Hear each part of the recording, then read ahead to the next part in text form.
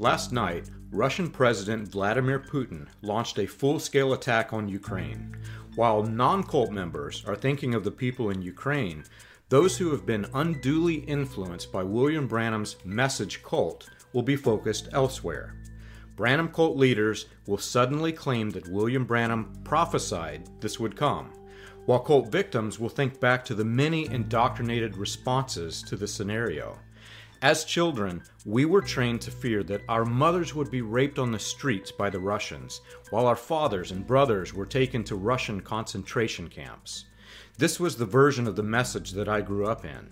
And for a child, these fears do almost as much damage as the actual conflict several thousand miles away. According to Branham's prophecy, "Thus saith the Lord," the Russian Empire, the former Soviet Union, would invade the Vatican, and shortly after, the United States would be completely destroyed.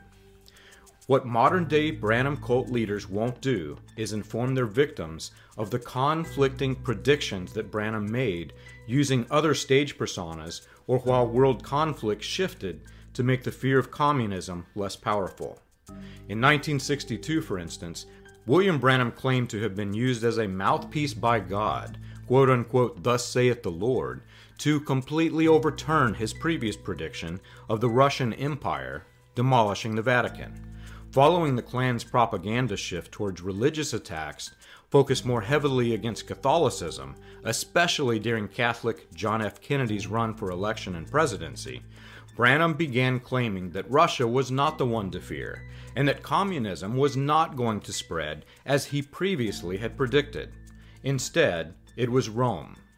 Branham ridiculed ministers, like himself, who used the fear of communism in their sermons.